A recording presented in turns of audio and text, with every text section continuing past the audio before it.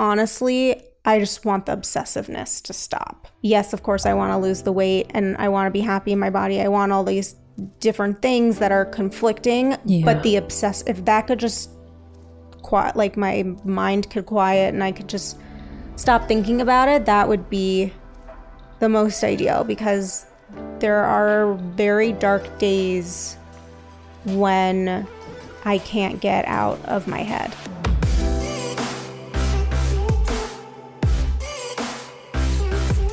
Hey everyone, welcome back to a very special episode of On Purpose. This episode is brought to you by BetterHelp Online Therapy, and today I'm joined by Jesus Joe, licensed marriage and family therapist and head of clinical operations at BetterHelp.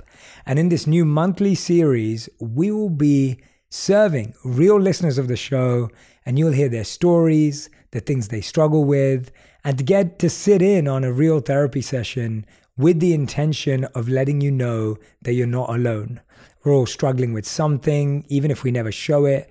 And our goal is to bring more awareness to taking care of your mental health and provide everyone the tools, resources, and encouragement they need to heal their past for a bright future. Now, the reason that I wanted to do this was because I saw so many family members who were still triggered by therapy. Therapy has stigma in certain cultures, certain backgrounds, certain places around the world. It's not been normalized. And I started to notice that one of the biggest reasons was because people had never sat in a therapy session. They were somewhat scared about it. They were somewhat apprehensive towards it. And we can often be like that. We can see videos of pretty much anything in the world today. Even if you've never been to a country or you've never done an activity, chances are you can find it somewhere and watch it. But it's very rare to be invited into a therapy session because they're so personal and vulnerable. And that's why I want to give a special thanks to our very special guest today, Jamie, who's been so kind enough to allow us into this space, to allow us to hear her story as an open book, as Jesus, our incredible therapist, guides her through this discussion. So please give Jamie a big, warm welcome. Jamie, thank you for being here. Thank you for doing this. Jesus, thank you for being here. Thank you for doing this. Thanks for having me. Really grateful to both of you for making time. It's been a long-term intention of mine to want to help people find more tools and resources. And the fact that we get to have this on the podcast where anyone and everyone who's listening and watching can get to sit in on someone else's therapy session, hopefully to find their own path is really, really important. So Jesus, I'm going to hand over to you. We're in your trusted hands. I'm going to be, everyone who's listening and watching, I'm going to be you in this scenario. So I'm going to be observing, listening, taking mental notes, reflecting, and then sharing my reflections at the end as well. So Jesus, over to you. Thank you, Jamie, for coming here. And it leads me to often the very first question that most people will hear in the therapy room. Like, what brings you to therapy today? I have, for a very long time, struggled with an eating disorder. Probably since I was 7 or 8, I started to feel sort of the repercussions of a family member, my mom being the person. It's something that I've always struggled with. And I would say in the past 2 years, it got much worse, I think, being in the pandemic and the idea that we didn't see people. And so when the world started to slowly open up, putting on clothes got really hard, more so than, what I was wearing all day, every day. And so that's when sort of depression set in a lot deeper than it ever has been. And it's been a hard couple of years. Yeah. Hard several years, right? Yeah. You mentioned that this disordered eating began at 7 years old. That's very young. Can you tell me a little bit more about how you know that something about the way you were eating was different at such a young age? Yeah. I think it was a lot of comments that sort of came at me in terms of you shouldn't be eating this or you should be eating this. Even at 7, I think I started to notice other people's bodies and notice that I was developing before them. And I know that 7 years old is a young age to notice that, but I think I just always felt bigger in some way. And when I have this very visual memory of wearing the same outfit as one of my close friends and wearing a top that showed our stomachs and feeling as if I wasn't good enough within my body. And so it's been a struggle in multiple ways since then. Well, early on, you were already getting messaging of labeling of foods. This is good, this is bad. And if I eat a bad food, I don't know if you're getting the messaging, but I think a lot of kids start feeling if I'm eating bad food, I'm a bad person. And that can spiral into so many different things. Can you tell me a little bit more about the actual eating habits that you have challenges with? Like, would you say it's under eating, overeating? My eating habits are more in sort of the orthorexia sort of way of eating, which is more just like I'm very cognizant of eating healthy or what I deem healthy. And the idea that certain foods are bad. And so I have a lot of shame around food. And so I would say that how many hours awake that I am throughout the day, there is usually a time period in which I'm thinking about my next meal. Should I be eating this? I actually really want this, but like this isn't going to help me get to the place that I want to get in terms of the way that I want to look. My mind is constantly thinking through that, but food-wise, it is really what I deem healthy. I would say that like I don't overeat and I don't undereat. It's kind of gone through phases. And I think in the last couple of years as like food has become more charged in the way of like, you know, there's always going to be a diet. There's always going to be like a different way of eating, even if they don't deem it a diet. I've definitely kind of come into that, especially my background is I'm in the beauty industry. And so, yeah, it's, you know, there's always things that I could be trying, but ultimately that's not really good for me as someone who is working through an eating disorder. Right. So right now, wanting to learn more about the picture of who you are here, do you track what you eat? Like what kind of ways do you monitor what you consume? Currently, no, I don't. But what I do is I make a list every week of all the foods I'm going to be eating, the meals I'm going to be making. That's something I do every single week, and the workouts that I'm going to be doing so that like I don't have to think twice about something, although that's not always the case. I've done a food diary, which has been helpful in the past, but ultimately it's really just sticking to sort of like the regimen that I've made sort of like my own Excel doc in. I'm a Virgo, so I like to make a lot of lists. And so that really just sort of is that's sort of how I lay it out in terms of the way that I function. Yeah. And you're already familiar with orthorexia, so I imagine you've also experienced at times like people don't recognize that this could be disordered, right? Because it looks like meal prepping. I'm healthy. I'm working out. I'm planning my life out.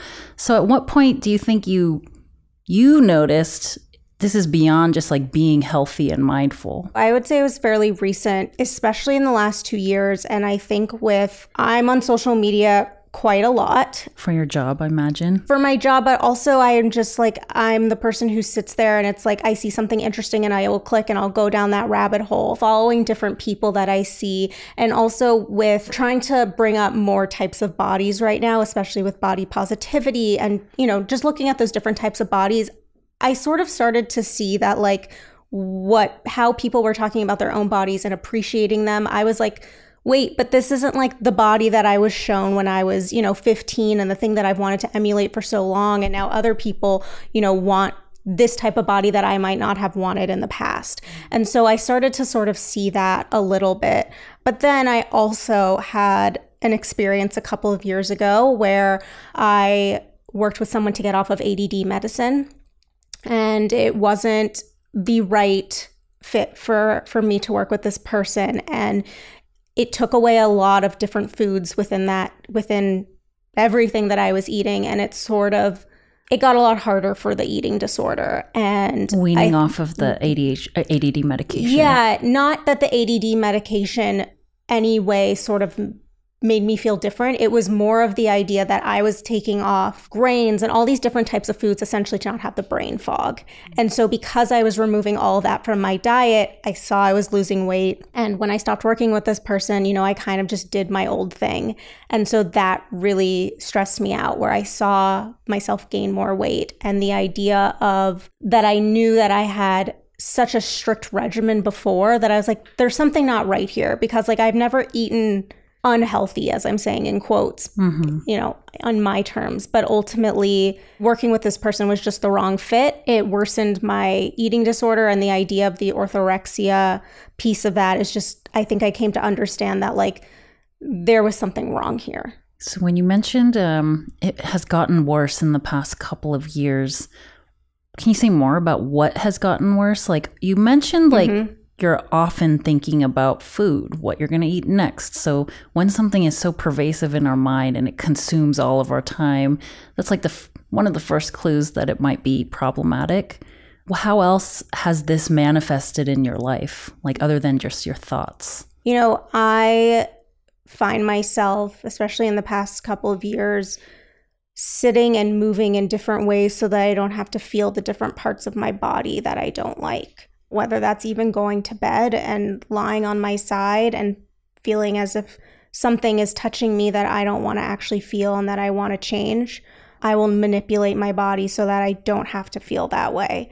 I also was wearing basically like the same outfit every day during the pandemic. And so I think in some way that got me to a place that I couldn't put on anything else because I didn't want to know how tight something might be. I mean, I of course was hoping that it would be much more loose on myself when I tried something on, but the idea that it could be tight would send me into a spiral and could send me straight to my bed where essentially I don't want to talk to anyone. I could be crying. It really all depends on sort of the situation. And I'll also add that I am on antidepressants. So if I happen to wake up the next morning before I take that antidepressant, there have been periods of time where I won't go to take it immediately. And I have a pretty short period, I've learned, from the time that I wake up to the time that I should be taking it, where I can essentially sort of stay in, you know, this sort of like more calm zone. And so I wouldn't go take my medication immediately. And so that chemical imbalance really showed itself and made it really hard to get out of bed. And, you know, sometimes my husband would have to pull me out of there and tell me to take my medication, which is exactly what I needed to do. What medication are you taking now? So I take Vibrate and I also take Wellbutrin. Okay. And so you're taking that regularly. And do you see a psychiatrist for this, or is it a general practitioner? Yeah, I see a psychiatrist. And how often do you see them for check-ins, that kind of stuff? Every 3 months. Every 3 months. Okay. And you're happy with the services that you're getting there? Yeah. I have been on an antidepressant since I was 9. So I've changed up my antidepressants. I've felt a lot of shame and stigma being 9 years old and taking it, and took it maybe like a few times a week because I just didn't feel comfortable. I didn't understand why I took the medication. When I was 18, I went through something in college and decided to take my medication. And, you know, it's funny because all the things, you know, that I worry about with my body and the eating disorder and the things that I want to get better, my antidepressant has become like this light for me and is like this thing that I appreciate so much in my life. It's been a really important piece to sort of my recovery, and it's really important. Yeah. With the medication, you mentioned you've been taking it since you were a child. Have you also been in therapy that whole time, or when did the therapy journey for you begin? So I was put in therapy at 5, which my mom claims was play therapy. So I don't really know what that means. But I do have this very strong visual of me playing with toys in a woman's office. But I was in therapy until I was 18, and I hated it. Again, I didn't understand why I was in it. My therapist during high school is the last one that I really remember during that time period, and just didn't click with her. I didn't know what to say, and I constantly I was the one who had to talk. You know, there wasn't much of a conversation, which I know that in therapy, it's very different for everyone and how everyone works, but it was really uncomfortable for me. And so I kind of swore off therapy for a really long time. Yeah, I mean, that's understandable if you did not know why you were there. It sounds like you were not there out of your own free will, which is like a huge component of going into this process, is like identifying what it is that you want to work on. And it's complicated with kids. Like, kids are going to be put into therapy because their parents or their teachers are recognizing some kind of behavioral issue. Yeah. But as you mentioned, and like put so well, a 5-year-old is going to have a really hard time understanding like why they're even coming here. If they can have fun, that's great. Play therapy is a thing. I love it. I mean, you touched on not knowing why you're there. There's no rationale that was provided. Can you tell me a bit more about what else you hated about it, that the therapy that you hated? It's funny because my mom would say that they would tell me things that I didn't want to hear. And so that's why I hated it, which I think is just like, that's the whole gist of therapy. That's really why I hated it. And I didn't want to be told the things that I didn't even really understand about myself. I mean, of course, I understand that now. I asked my mom a few years ago, like, why was I in therapy so young? Why did you put me on an antidepressant? And she never really has a clear answer.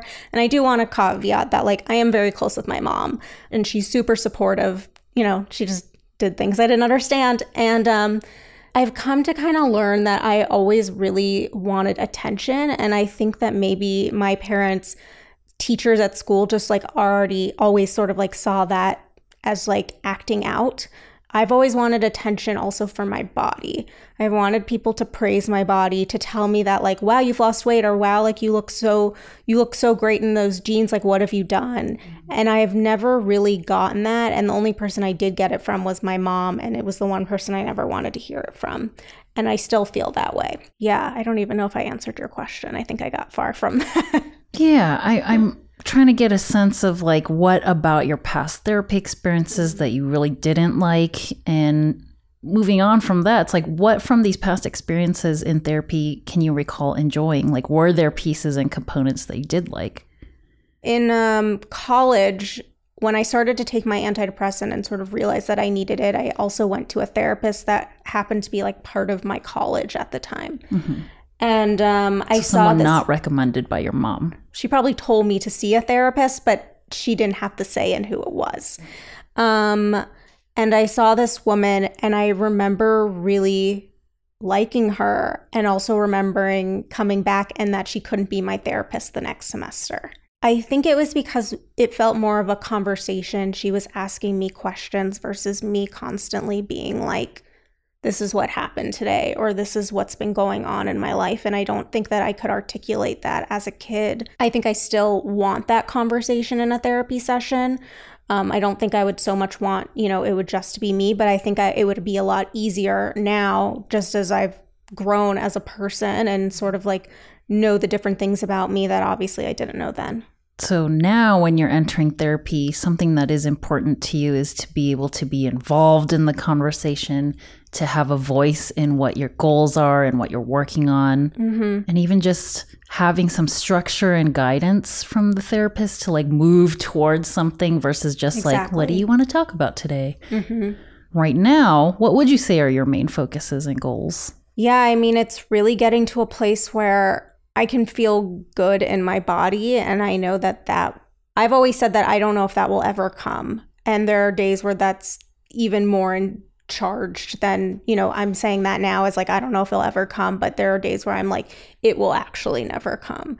And so I want to be able to be comfortable in the body that I have in that moment, to not feel as if like, things feel really hard. Eating feels really hard, even though I'll happily eat and I do enjoy food.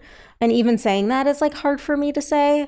I like get uncomfortable saying that because of the way that I feel about my body and the idea that like I want to look a certain way.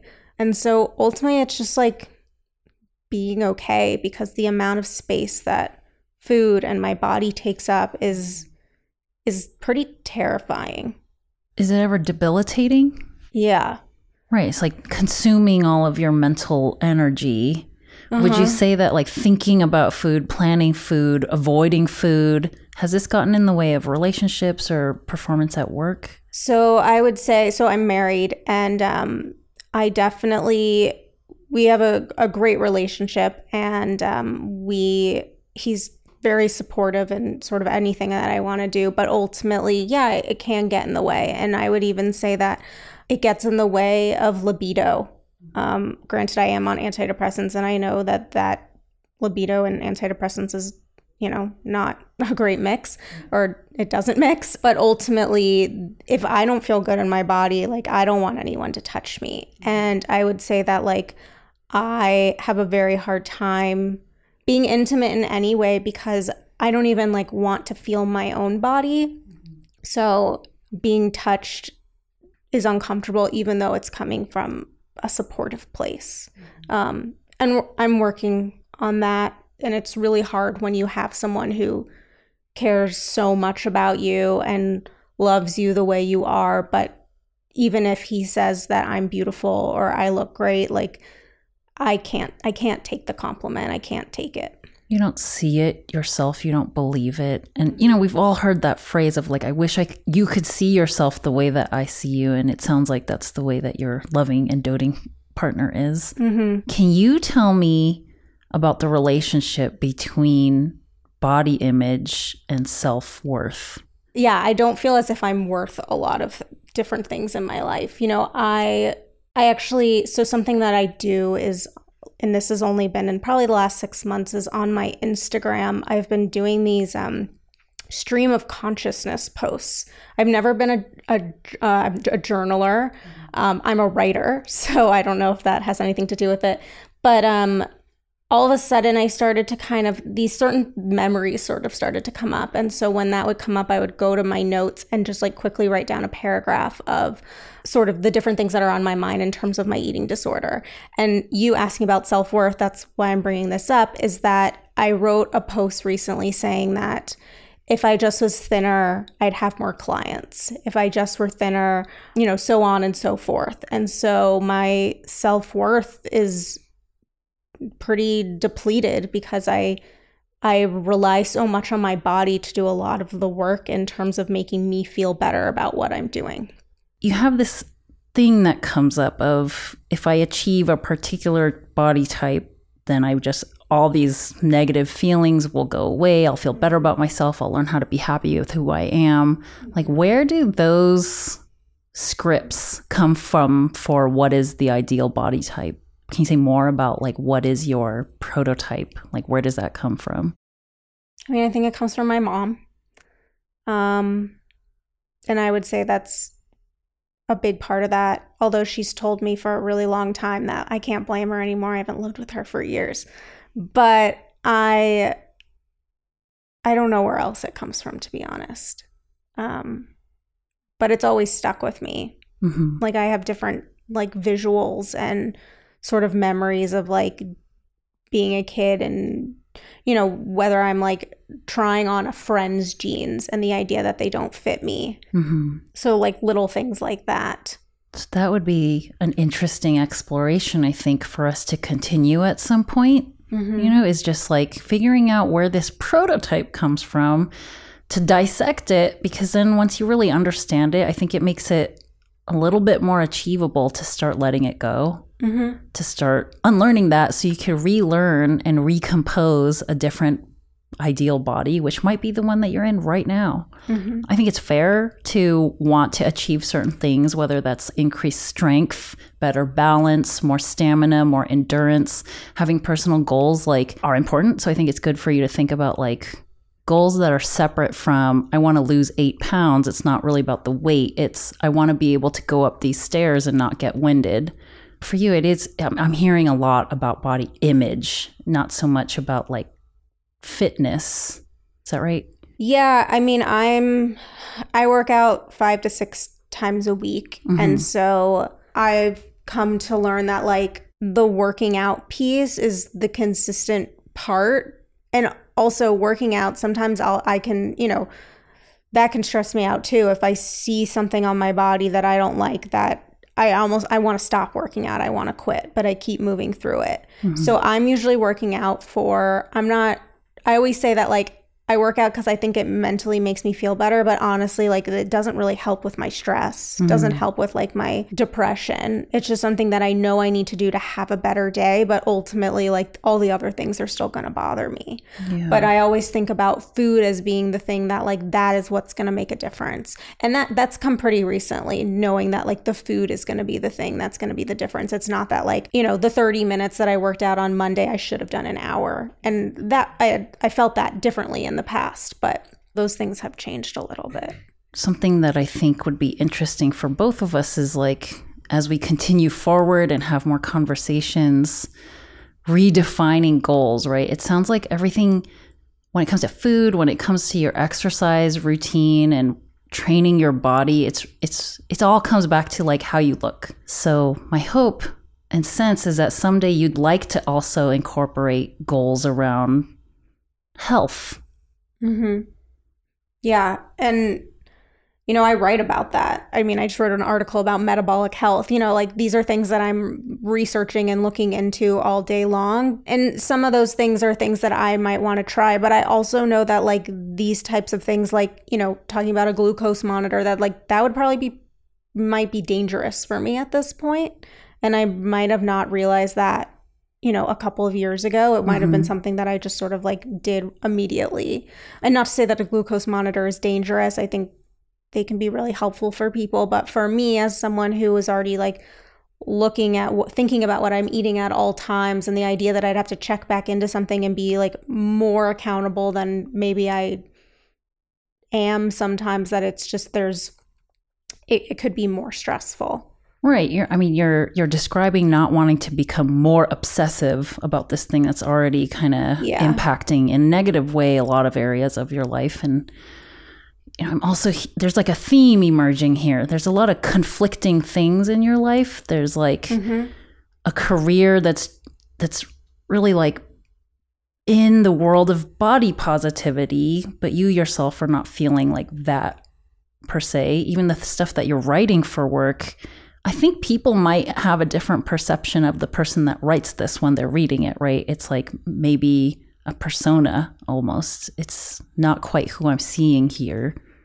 It's not a first person piece. So they probably don't, they're not necessarily focused on the person who's writing it so much. So, something that you said about the obsessiveness of sort of the eating, and also with how we were talking about how like, I like want to feel good in my body, but I also want to like lose the weight, that type of thing. I think honestly, I just want the obsessiveness to stop. Yes, of course, I want to lose the weight and I want to be happy in my body. I want all these different things that are conflicting, but if that could just quiet, like my mind could quiet and I could just stop thinking about it, that would be the most ideal, because there are very dark days when I can't get out of my head. Yeah. So that's our goal.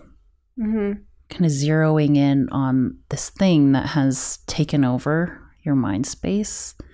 And then, as we work on those kinds of things, other stuff begins to unfold. And I really, really appreciate you being so open and answering all these questions so honestly, because I think it helped us identify something here, which is what you really want first is to address the obsessiveness. Yeah. The racing thoughts, the rumination, the dwelling, Totally. And I think as someone who's like pretty, doing those Instagram posts, and, I talk about to people about their own mental health all day, as I have my own mental health platform. It's something that I created with my husband because we wanted to be able to tell other people's stories to make them not feel so alone.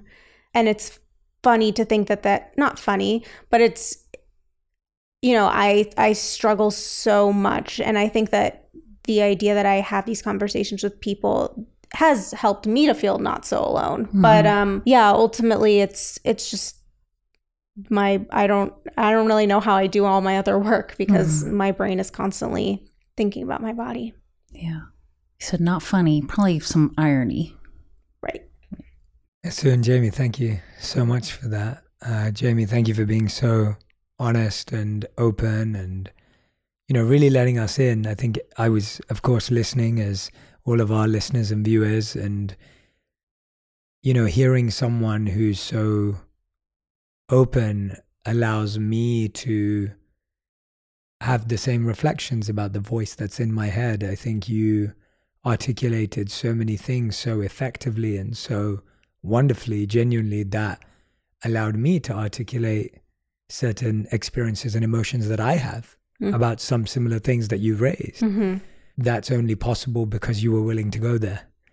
And I'm hoping that everyone who's been listening and watching, I can definitely say that I think you've helped a lot of people today, because you've just shown us the breadth of the human mind, where it can go, what it can experience.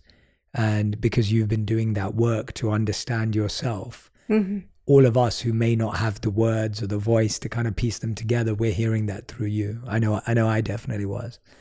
So thank you for that personally. I want to help unpack a little bit of what we've done today, because you've both met for the first time today. Esu had no background on you, Jamie. Right. And you had no background as well. So this has been a real genuine interaction and conversation of real discovery. Jamie, how long have you been going to therapy for at the moment? Or as in, not since the days you didn't enjoy going, but more recently? The past 6 months. Okay. So it's been 6 months since that time from 5 to 18 that you didn't enjoy therapy to reconnect. There was a couple of like short, like 2-month period where 2-month period long sort of therapy. I would try someone new and I'm like, no, this isn't good. And then it might be like 4 years and I would do it again. So I would say in between sort of like 18 until now, there might have been like 3 different therapists that I saw for like a month or 2. And now you're in this 6-month commitment phase, it sounds like, with a bit more regularity and consistency. What has brought you to that now, and what benefits are you seeing from the last 6 months? Yeah, what brought me to it was that it was getting harder to get out of bed. I guess I don't even know if I know like the meaning of this term, because I don't think I had suicide ideation, but I would lay in bed and think that like, I don't think I need to be here. I'm so unhappy with how I feel and how I look. Maybe I'm just not meant to be here. And so my husband had been telling me to go see a therapist for a while. And I think maybe the last time that I thought about sort of the idea of me not being here was when I said, okay, I'll look for someone. And it wasn't, the next day I went and like found someone. It was kind of like a little bit of a lull, trying to find someone that also could specialize in eating disorders, which I had never had. I don't exactly know what my therapist was when I was in high school, but it was kind of just talking about like everything that was going on in my life. So that's what I've been focused on the last 6 months. Yeah. And would you say there've been any skills that you've developed over that 6 months, or anything you feel that you mark as progress for yourself? Sort of talking to her the person that I'm seeing in this ongoing basis has allowed me to find a couple of coping skills.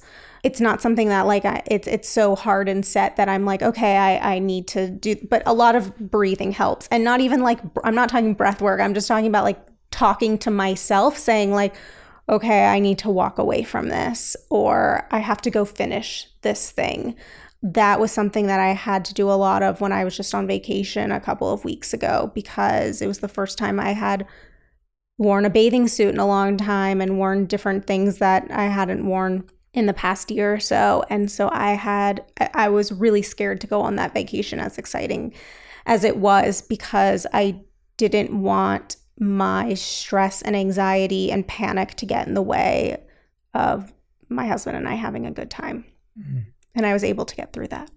Thank you for sharing that. And Esu as well, for you, like just to give people a bit of an insight, when you're meeting a new prospective client or someone that you're having a conversation with in this situation, what are you trying to do? Like, what is your process? Because I think just for, obviously here we have Jamie, who's very happy to be open, and she's been so kind in letting us in.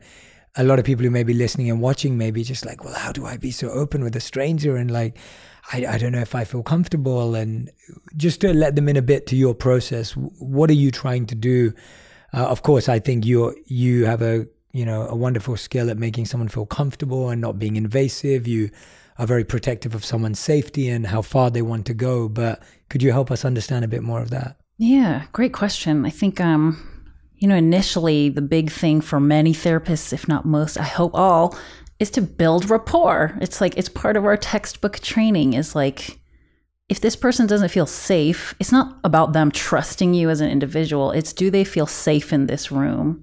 Do they feel an absence of danger from you? Like, these are big things for me. So, there are techniques, right? It's like about the loudness of your voice, like mirroring your client's body language, just kind of being really in tune with how quickly they're breathing. So a lot of nonverbal cues.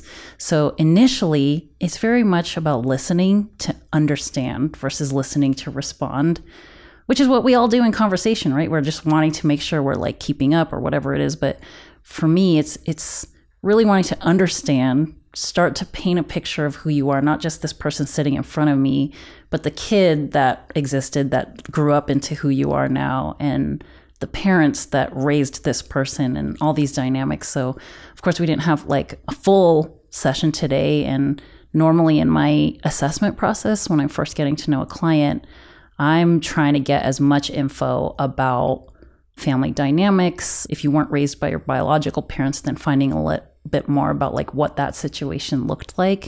And that's because of my approach as a therapist. It is important for me to kind of start poking around childhood. And I always ask my clients, are you comfortable with this? Because some clients don't want to go there. And it's not necessary. You don't have to go there to start learning some real skills to start coping with today's challenges. But when my clients do let me in there, I'll definitely want to go down that rabbit hole. Because there's just so much stuff that happened to us as children that we didn't understand at the time, meaning we probably still don't understand it now. So having a space now to process it, connect it with our current emotions and relationship styles, the ways that we attach with other people, that becomes very important to me. There's something that therapists do that I'm sure everybody's aware of if they've been in therapy, is paraphrasing, is saying back to you essentially what you just said, maybe rewording it a little bit, and maybe adding like a little bit of my own insight here and there. And this creates the experience of like, she really heard me. You know, she's not putting her own stuff into this. She just wants to continue hearing me and seeing me. And that's definitely a big intention of mine, is I want this person to feel validated. If, you know, sometimes that might be the first time somebody's really felt seen in that way. My hope always for a new client, and even more seasoned clients, like more established clients, is that they know that when they come to see me, it's always still going to be about them. I'm not ever going to flip the conversation to make it about me. And, you know, therapists sometimes use something called self-disclosure, which is just like giving you some nuggets about who I am. And you have to be really intentional about doing that. And it's very clear, even if the client can't articulate what's going on, when a therapist is like overly using self-disclosure for reasons that aren't very productive or leading to anything good for the client, clients know that. They can feel it. Something about the session doesn't feel right. When they leave, they don't feel as satisfied. So that's like some of the initial process. Very useful. Yeah, I think those are really useful insights for people to be aware of what it feels like, what it looks like, why someone is doing that. Like you said, it may feel strange in your first session as to like, why does this person keep repeating what I'm saying? But there's a reason for it. You know, there's a reason to try and listen in. I want to ask you both one last question, and of course, happy for you to share anything that's on your heart or mind. Jamie, for you, as someone who's had, you know, a variety of different therapy experiences, without choice, now with choice, even the idea of, people often refer to the idea of dating is like finding a therapist. Like you're kind of like, oh, 2 months. Okay, nope. Okay, yeah, right. What would you say are some things that were important to you, or that if people are listening and watching and they're in that process, that you could say, here, these are things that worked for me. These are things that I was looking for. If there were 3 things that were very important that helped you find someone that you now are consistently seeing for 6 months. Specialty was really important. And I would say that there are a lot, it is harder to filter eating disorders, is what I've noticed in my experience of looking for someone. So getting as specific as possible, if that's what you're needing therapy for, depending on what you're doing. But yeah, that specialty was really important to me. Before I found the therapist who I'm seeing now, I spoke to someone else. And it was necessary to kind of go through that process of talking to someone and realizing this isn't, you know, she was like a little too soft-spoken for me, and sort of also understanding what I need from like a conversation sort of perspective is that I need someone who will also, you know, talk back to me, give me the advice versus say like, what's on your mind today? And so I kind of was taking notes as I was going through the process of finding a therapist that like, I really like it when she gives me this feedback. And that was really important. And that was something that absolutely didn't happen from, being a kid until I was 18 and having those discussions with my therapist then. Yeah, that's great. I find that really useful. I even think even making someone aware of that is so useful. So is there anything that clients make you aware of, any questions they ask you that you think actually improves the relationship? If there are people today who are like, oh, wow, I need to go and find a therapist. I've been really inspired by this conversation. What are some of the things you as a therapist would say, hey, please ask your therapist this question, or please let your therapist know this, that actually could speed up that opportunity to finding the right person? What a great question. And at some point I did ask you, like, were there things about your previous therapy experiences that you liked? Because I was trying to get to that. I was trying to get at, what can I take from what you've done before and keep doing the good stuff? Like, take the good stuff, keep doing that. So it is greatly appreciated, I think, by many therapists when clients come prepared with those questions. Like, initially, you should interview your therapist. Like, you're hiring them, and ultimately you can also fire them. Like, that's what happens when you decide you don't want to work with them anymore. I think finding a specialist is also extremely important. Yeah, I thought that was a great point. Yeah, because someone can be really, really good at working with clients with anxiety and workplace stress. But if they have someone coming to them with concerns around orthorexia, that's going to be very challenging for the therapist because they're not well educated or trained. Yeah. Somebody that specializes means they're going to additional trainings. They may have gotten certified in something. They've, began supervision or consultation with like somebody that's also master in this kind of world, which just means they've worked in it so long that they identify, recognize patterns of behavior in a particular group of people. And so from there, you can start thinking about really specific coping skills, specific ways to help people build those skills to help cope with life. Because somebody that's like really good at getting you to think about how to cope with workplace stress is not really going to understand, like, but you're meal prepping. That's a good thing, right? So it's okay for clients to ask all their questions about the therapist and come to the conclusion that they're not the right person, because that's what the therapist wants too. We have a code of ethics to keep the public safe. And one of those pieces is you are not to work with clients that are outside of your scope of competence, right? Like, if I have zero training, exposure, and understanding of any eating disorders, it would be a disservice to you to try to work with you through this thing that I don't really know much about. I didn't say a specific question, but clients, please feel, that you have the permission. Of course, you should be asking questions and interviewing this person to see if they're a good fit for you. Yeah. Yeah, I actually think that's a really great piece of feedback, because often people think of therapists as their authority. And so there's a sense of like, oh, no, this person's going to tell me.